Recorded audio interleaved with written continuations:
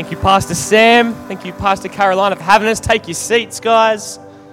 It's great to be out with you. It is my honour to share the Word of God on your stage this morning. Such a privilege. I've just been at Schoolies week, actually, and funny story involving all of you guys there. On Friday, we were there, and we're arranging Schoolies week. There's, 18, 19,000 people already checked in, with thousands more coming over the next few days. And on Friday we're there, and we're going through all our supplies. We're like, man, we're not going to have enough pancake shakers here. And at that moment, about 5 minutes later, I get a call from City Point Reception saying, hey, Redcliffe have just dropped over 1,000 pancake shakers. Can you use them? Like, heck yes, we can use them. So thank you so much for your kind donations, for being involved in that as well. You're directly impacting people's lives down there for schoolers who come down with no food whatsoever. Alcohol's their first thought, and then food's the second thought. And sometimes they don't have the mental capacity for both, so one gets left behind. But I'm so pumped to continue our theme across City Point locations. We're talking about the land of the dreamer. And today I want to hit how we transition our dreams and our aspirations that God has put on each one of our hearts, how we transition those from being dreams and aspirations into reality. So often we see some people that make the gap from where they are to where they can be in God, but so often we see people who don't make that transition. And we've actually been described as humanity, which is an insult to us all, as having right now the most learning disabilities we've ever had as humanity as a whole. And even though we have the most information at our fingertips, in terms of personal progression, we've been described as humanity as a whole as not being able to learn well. We're not very good at applying things. We have all the information, but we're not great at applying them. And I know today I'm not talking about dreams as in when you're asleep. I'm not talking about those kinds of dreams. What I'm talking about today, what I'm going after today, is the call of God on your life, your purpose, your potential, what you could be. And maybe you're here today and you've just been going around in this routine, 9 to 5. My life's always the same. I feel like I'm stuck in a bit of a rut. Or maybe like I was for so many years, you just struggle in one aspect of your life. You keep falling short and you don't know how to break that cycle. Maybe you just know that there is something more for you, but you don't know how to make the jump from where you are now to where you could be. And I believe in the Word of God. It shows us how to do this really well. Whenever I look at transitioning from where we are to where we could be, first of all, your call of God on your life isn't a destination. So some people will think like, I'm here now and then I'll make it tomorrow. But the call of God, the purpose of God for your life is less like a one-way trip and I'm there. It's more like transitioning well from season to season in a positive direction. And if we do that well, we move our life closer toward intimacy with Christ, but also closer towards the full potential in our lives. And sometimes if we don't transition well, then we don't reach it. And whenever I look at transitioning from seasons, I like to look at the story of Moses. So a lot of the time we like to look at Moses, and he was a great leader, right? He was entrusted with the task of helping God's people out of captivity from Egypt and into the promised land. So God called them out of captivity one season and into the promised land full of potential. And Moses did a great job. He led them 40 years. But in the end, he didn't reach the promised land. He didn't get there. He almost made it. He was this side of the Jordan River, promised land's over this side, but he didn't make it. And he gets to that stage, this side of the Jordan River, and he sends 12 spies over into promised land. All right, let's suss it out. Let's see what we got here. Can we take it? 2 spies come back and say, yes, we can do it. God is with us. Let's take this thing. 10 spies come back. Man, there's giants in this place. They'll smash us. And because of pride in his life, and because he listened to those 10 spies, he never crossed over. He never made it. And in transition, in seasons, we have to be really careful because the voice that you believe determines the future that you experience.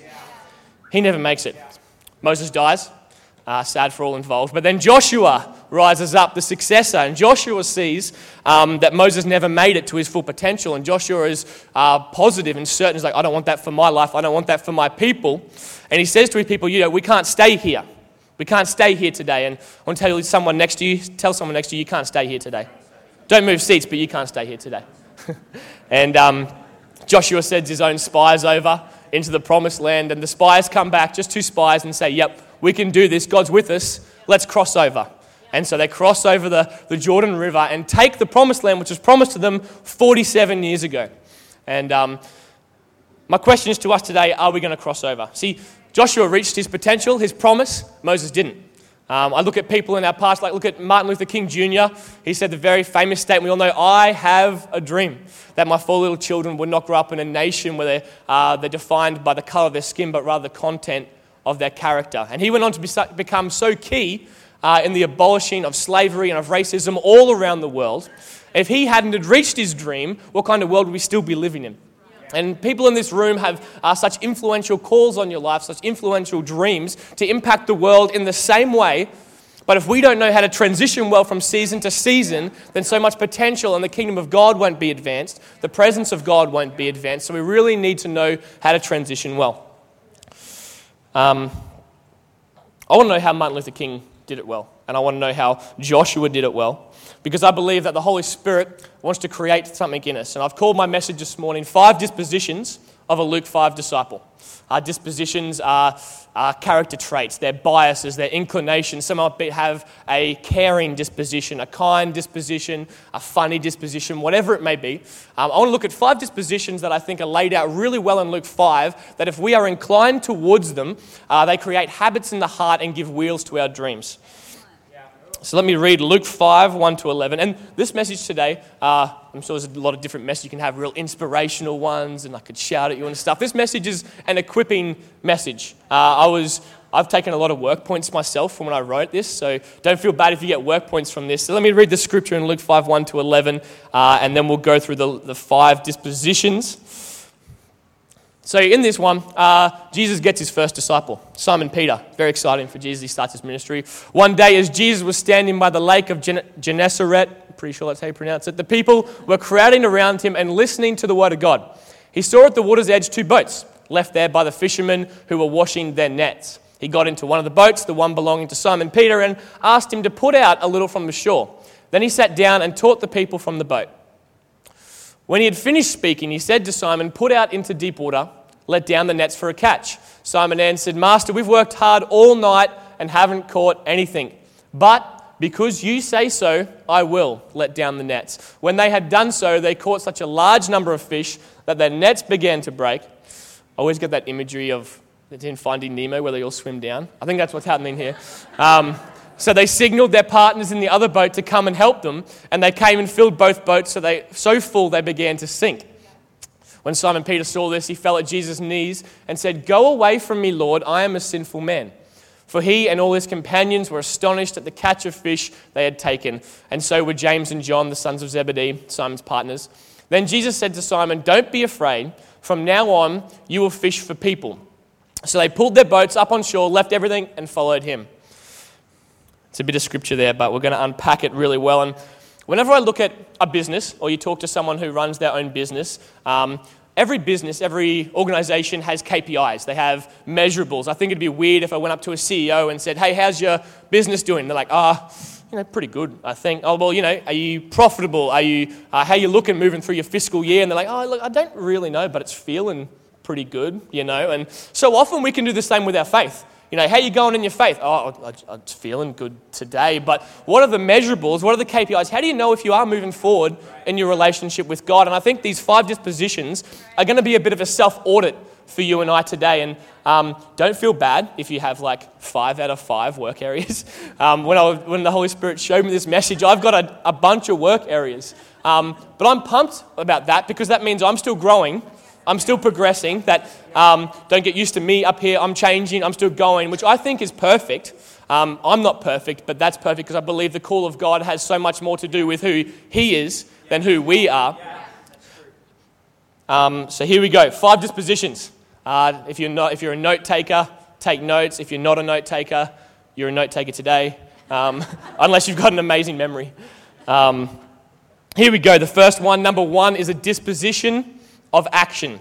Are you inclined towards action? The verse says there that Jesus got into one of the boats, the one belonging to Simon Peter, and asked him to put out a little from the shore.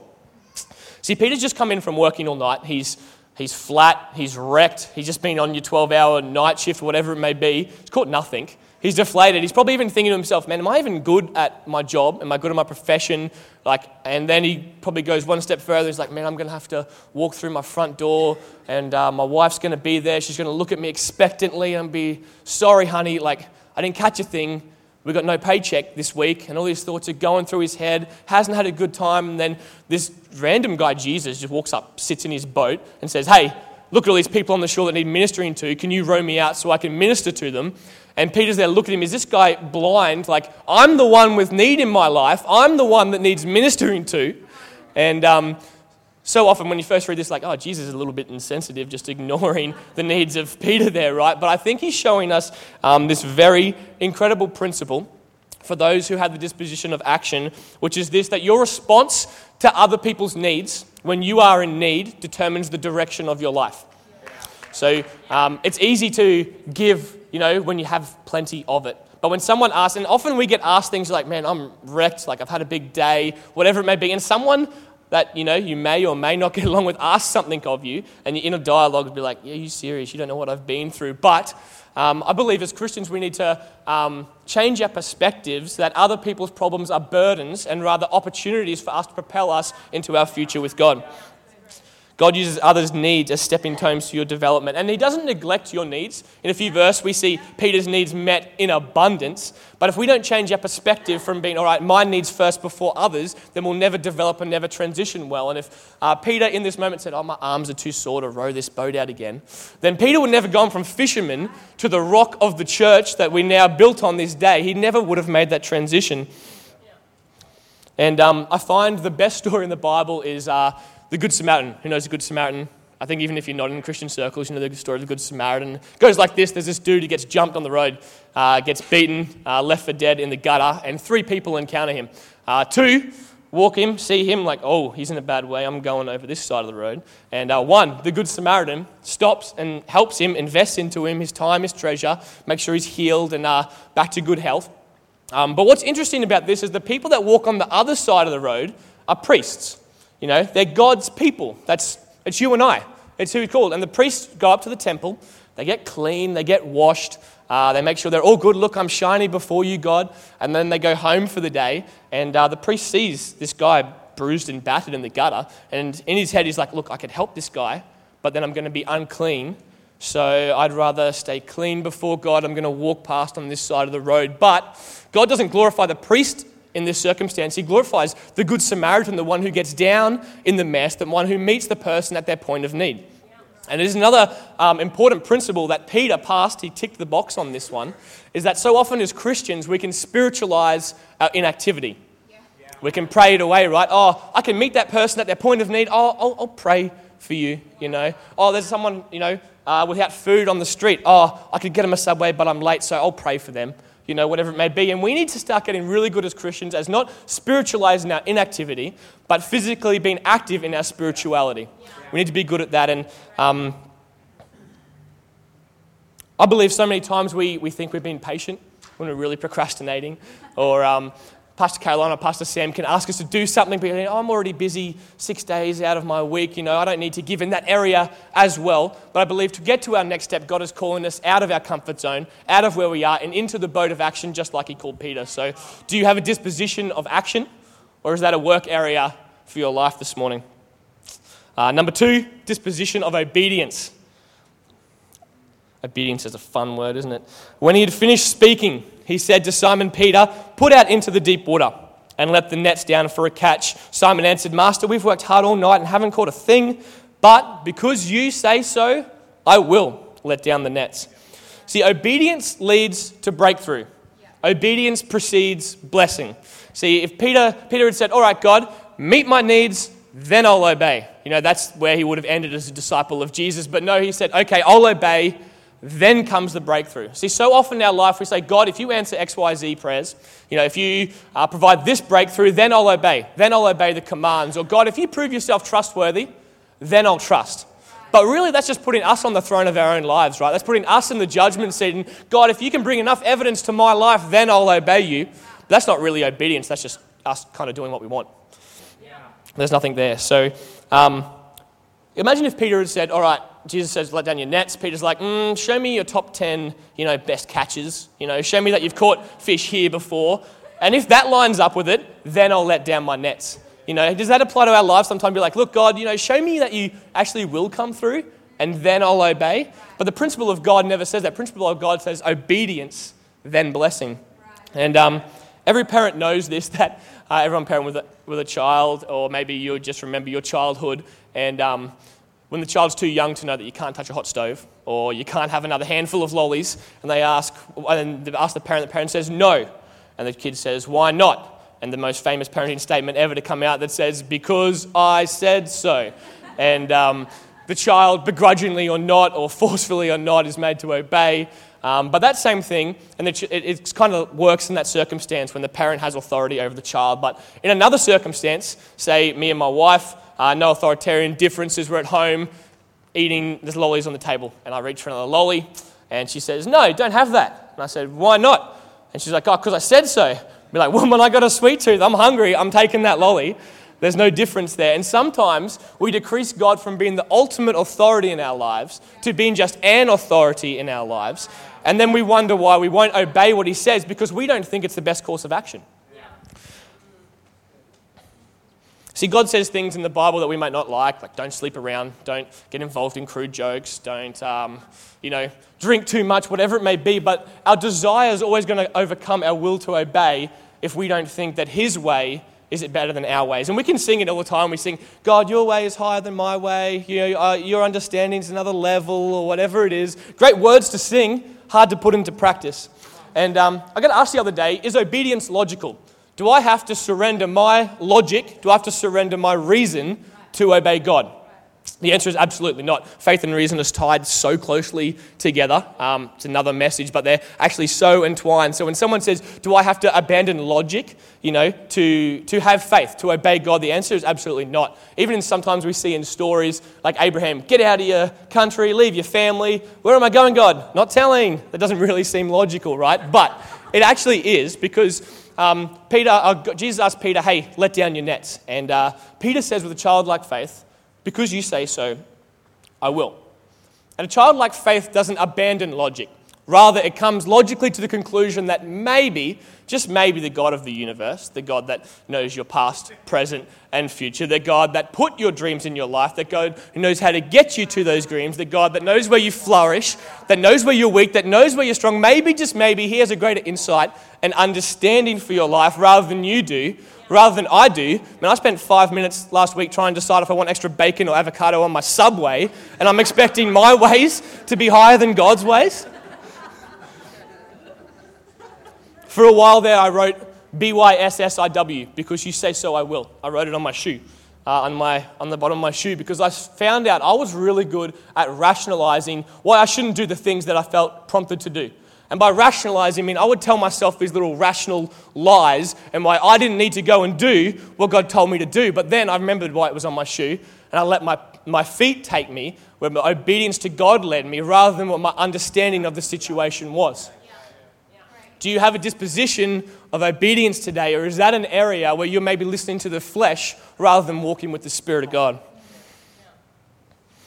I find the people who are obedient are the ones that also flourish in their life. Not because, God just like, oh, my blessing's only on that person and not on that person because they're doing what I want and they're not. God's not like that at all. But I find that obedience leads to breakthrough, not only in the church, like Pastor Sam was praying about, not only miracles, but obedience leads to breakthrough in the restoration of family relationships.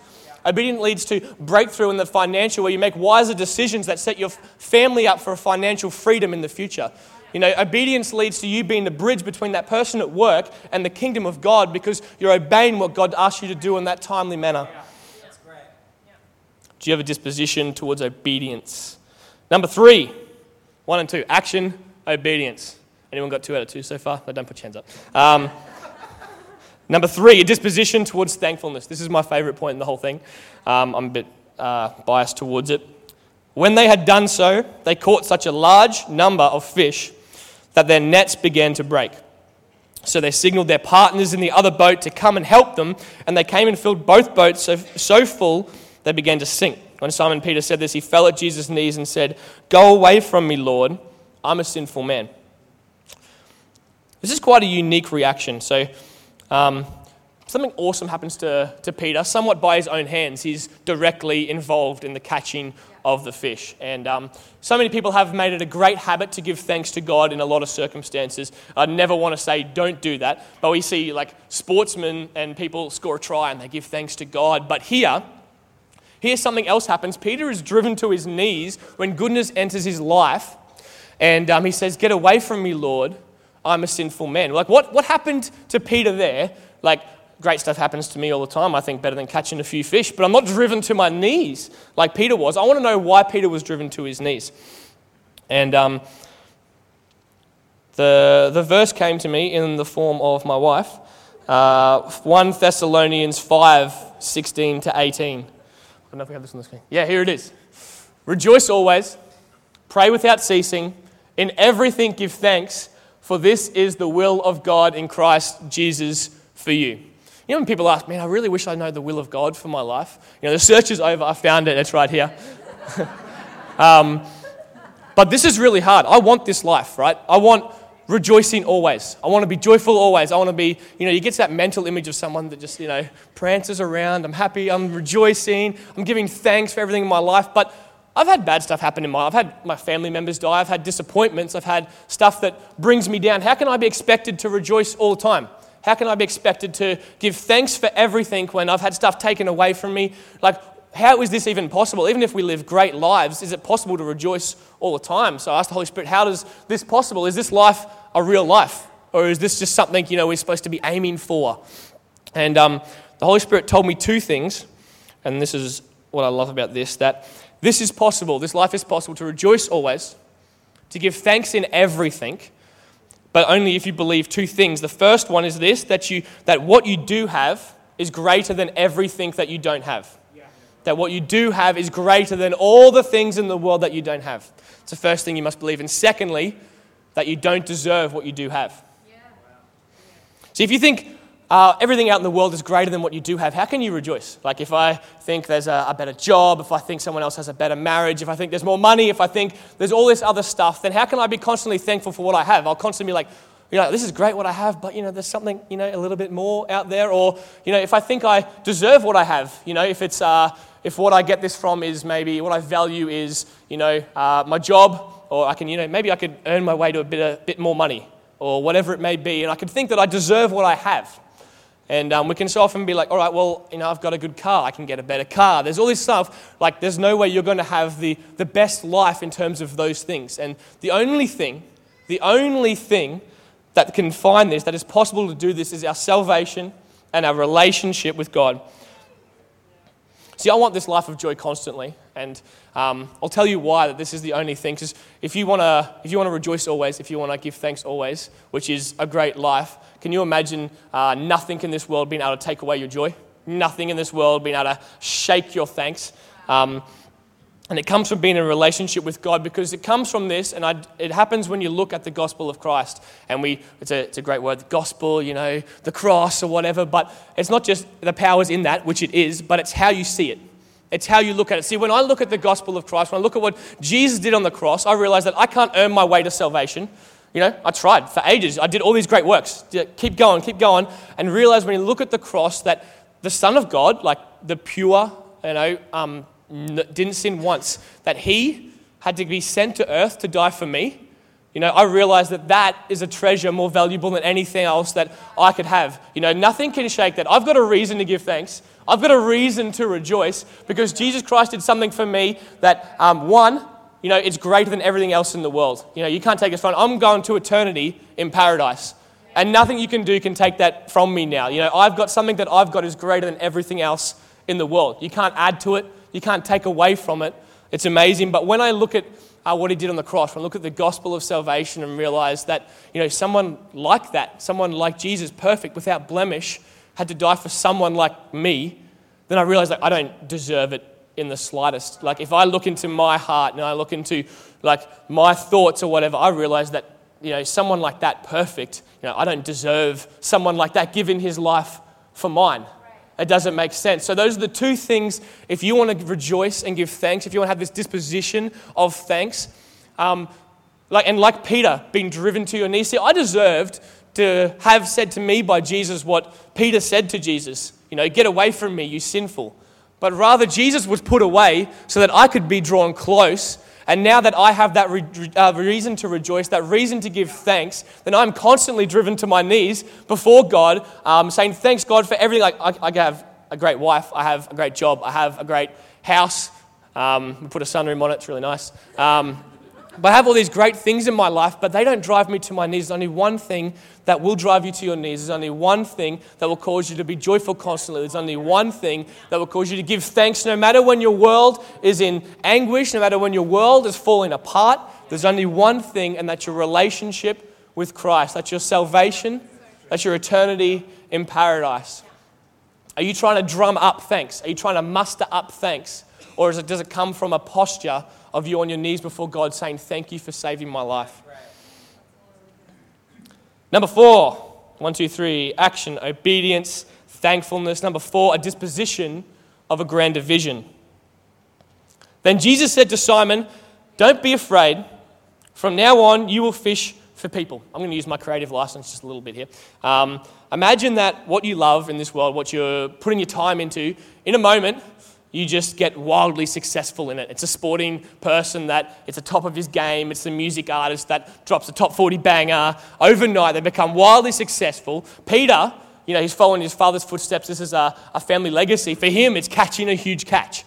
And he brings all this fish in, and it's great. And then in the middle of him, high-fiving James and doing the big chest bump with John there, Jesus looks at him and says, was that fun, Peter? Was that good? You enjoy that? And Peter's like, yes, that was the best time of my life. And then Jesus looks at him square in the eye and he says, that's nothing compared to the rush you're going to get from fishing for people. That's nothing compared to the rush you get from a grander vision from being in the people business. William Barclay said this quote, there are 2 great days in every person's life. 1, the day you're born, and 2, the day you find out why. See, I believe this for every single person in this place, that there is a grander vision for your life on this planet Earth. And when you find it and when you pursue it, there will come a day where you wake up in the morning and you will say that I am born for this. And it starts with saying yes to being in the people business. So you may have gifts and talents, but they extend far beyond your 9 to 5. And most people I talk to, even the ones that love their job, they go, man, I'm pumped to go to work. Let's go. But everyone I talk to says, yeah, I love what I do for work, but it doesn't satisfy my soul. It doesn't leave me feeling fulfilled at night. So we are called to create a place in here where people are radically loved, where the rich take care of the poor, where the lonely are enfolded into this fellowship, where people realize their potential that is greater, much greater than anything in this material world. It starts with saying yes to being in the people business in 2 ways. One, inside this community. This community isn't complete without you. It's not complete without your investment into it. It's coming up to Pastor Sam and Pastor Caroline and say, hey, I want a grander vision for my life. I'm not satisfied with how it is. I want to be in the people business. Put me in, coach. I'm ready. Let's do this. Let's see it changed. It also says yes to being in the people business outside this community. In your 9 to 5, in your day to day. And that looks like investment into people. It's, God, I don't know why I need to tell this receptionist at the doctors that they're doing a good job today, but I really feel strongly to, and you invest into that person's life. I don't know why I feel like I need to buy food for this person that's sitting on the side of the road, but God, I want to invest into people. I'm in the people business. Let me do that today. Do you have an inclination for a grander vision? Grander than your job, grander than your family, grander than your current life? Are you investing into the people business, or is that an area you need to work on today? The 5th disposition, we've got action, obedience, thankfulness, a grander vision. The last one is a disposition of sacrifice. Sacrifice is another fun word like obedience, isn't it? It says this in the scripture, so they pulled their boats up on shore, they left everything else, and they followed him. See, sacrifice, I've left this one to last, and as the keys come, sacrifice is your key to growth. This is it. See, the worldly perspective says this, I want to get bigger, add more to my life. I want a bigger life. I want to add a bigger job, a bigger car, a bigger family, whatever it may be. But it's actually not a true perspective, because that will keep leaving you wanting. There's always something more you can add. But the Christian perspective and the Christian worldview is this, that to grow, you must let go. See, Moses couldn't let go of his pride and his fear, and it stopped him from crossing over into the promised land. Joshua was able to. What's stopping you from letting go? What do you need to let go of today that's going to release you into your season of next? Is it a fear that it'll cost you too much? Is it a pride that role is beneath you? Is it a poisonous relationship that's keeping you still, that's keeping you small-minded? What's God asking you to give up? Because Jesus comes up to Peter and says, hey, will you leave it all and follow me? And he let go of so much, but he was given so much more, right? Romans 12:1 says this, present your bodies as a living sacrifice to Christ. This is your acceptable service. And living sacrifice was a random term said in the Bible. It sounds all right to us, but Old Testament, it was dead sacrifices. You know, you kill a sneaky goat, you burn it, offer it up to God, boom, it's done. That's the dead sacrifice, it's done. But now we're called to be living sacrifices. Sacrifices, that word in the Greek means killing, to be a living killing. That gets a little bit more confusing. How am I supposed to be a living killing? You know, Peter, and exactly what Peter modeled, like, all right, how do I leave it all? What's Peter's leaving my whole life and following Jesus? What's that look like for you and I? What's it look like to being a living killing like you and I today? And this is what it is. It's deliberately, consciously, every moment, every hour, every day, right now, offering your life as an offering to God. It's constant, it's never over. It's a rhythm of our lives. But if you've stopped progressing, it's because you've stopped surrendering. What do you need to surrender again today? See, what Jesus says to Peter is this, and what he's asking is all of us today, that if you want to cross over, if you want to progress into your most fruitful life, your most satisfying life, you must put to death the idea that you have the right to live as you choose. How weird is it to say that in a free country, right? We need to put to death the idea that we have the right to live as you choose. So we don't offer up our lives that God can slay us like the sacrifice of the Old Testament. No, we offer up our lives that He can empower us, that He can use us, that He can take us into our next season, our most fruitful life, our most successful life.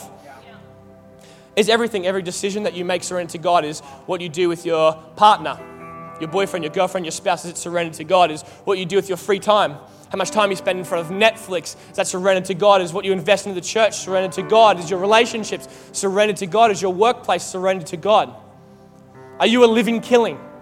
Are you walking around this earth still? See, we don't be a living killing so we can earn our salvation. No, the second you make a decision to follow Jesus, your life, your name is written in the book of life, and nothing can shake that. You're there. We're going to be partying in eternity together, but we're still moving. We're still living. We're still doing. We're still growing.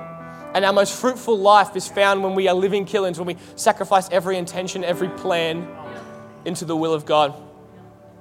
So I firmly believe this for every one of us today, that God is asking more of you. And you might say, like, how can I give any more? But God is asking more of you because He sees more in you, because He knows by empowering you, He will change this world through you. I'd love to pray for us all as we close the service today. God, I thank You for these 5 dispositions. I thank You that You've called us to grow, that You're not an absent God that just says, oh, I'll put them on earth and let them figure it out, but You've given us keys, You've given us growth points, You've given us measurables that if we put them in place, Lord God, we can have the life, the dream, the aspiration that You've put in our heart. We can make that come to fruition, Lord. Lord God, I thank You for the dreams that are in every heart over this place, the ones that are going to change individual lives, Lord God, but the ones that are going to change nations and cities as well. We speak into them, we release them, Lord God. We say we are a people of action, a people of obedience, Lord. We're a people that give thanks because of that salvation that You've given us. We're a people with a grander vision beyond ourselves, Lord God, and we are a people of sacrifice. And just while every eye is closed, every head is bowed today, maybe as I was speaking, especially about that giving thanks, you're like, I want that treasure. I want that valuable thing that nothing can be taken away, that there's things in my life that have shook me around and my value has been taken, my value has been stolen. But as I was speaking on stage, I realized that I want that unshakable joy. I want that unshakable thanks. I want the salvation of being in eternity with Jesus forever. Or maybe you've tried everything in your own strength. You've tried it your own way. You've been your own authority. And it just hasn't worked out. It's not working out. And you're like, God, today is the day that you need to be my ultimate authority again. Today is the day that you need to sit on the throne of my life again. And if you're honest with yourself, and if you ask yourself in this moment, do I have a relationship with Jesus Christ? Do I hear the word of God? And if you're honest with yourself and you say, no, I don't have that intimate relationship. I don't hear the voice of God that I need to obey. I don't have that valuable treasure inside my heart that I would give up everything, that I would sell all that I have and buy that field where that treasure is buried. I don't have that treasure. I don't have that Jesus in my heart. If today's the day that God wants to put you on the pathway to your future, He wants to put you on the pathway to your potential. He wants to call you into firstly an intimate relationship with Him, but then to release you to impact this world in ways that you've never dreamed. If that's you today and you're like, today, this is the day I need to come back. I want that relationship with Jesus. I want that security. On the count of 3, I'm going to ask you to raise your hand, just so I know who I'm praying with. And this is an obedient step. This is point 2 of the disposition. Are you obedient? If Holy Spirit's touching your heart now and saying, I want you to come in a relationship with me, this is your time today. On the count of 3, I want you to put up your hand, and we're going to pray the best prayer you will ever pray in your life. Number 1, God's not angry at you. Doesn't matter what you've done, doesn't matter where you've been. He loves you so immeasurably. 2, this is your moment. He's drawing you in. He wants to give you eternal life. He wants to be in a relationship for all your days. He wants to release you into your potential. If that's you today, 3, put up your hand. Thank you. Thank you. Thank you. Is there anyone else that wants to join these 3 before we pray? Thank you, God. Thank you, God. Thank you, God, that in this moment, eternities were changed. That eternal destinations were changed, Lord God, from one that didn't involve you to one that's solely around you, Lord God. We thank you for the hearts that have given their life to you. Breathe afresh on them right now. Holy Spirit, let them know that they're not alone for a second longer. Lord God, that their dreams are not dead, that there's more for them, Lord. Thank you, Lord God, that you show them right now that their value in you is amazing, Lord God, and that nothing can strip away this decision that they've just made. Nothing can rob them from your hand, Father, that they are now a citizen of heaven. They are now a follower of Christ. And Holy Spirit, start your work in their life to bring their lives over into the promised land, Lord God.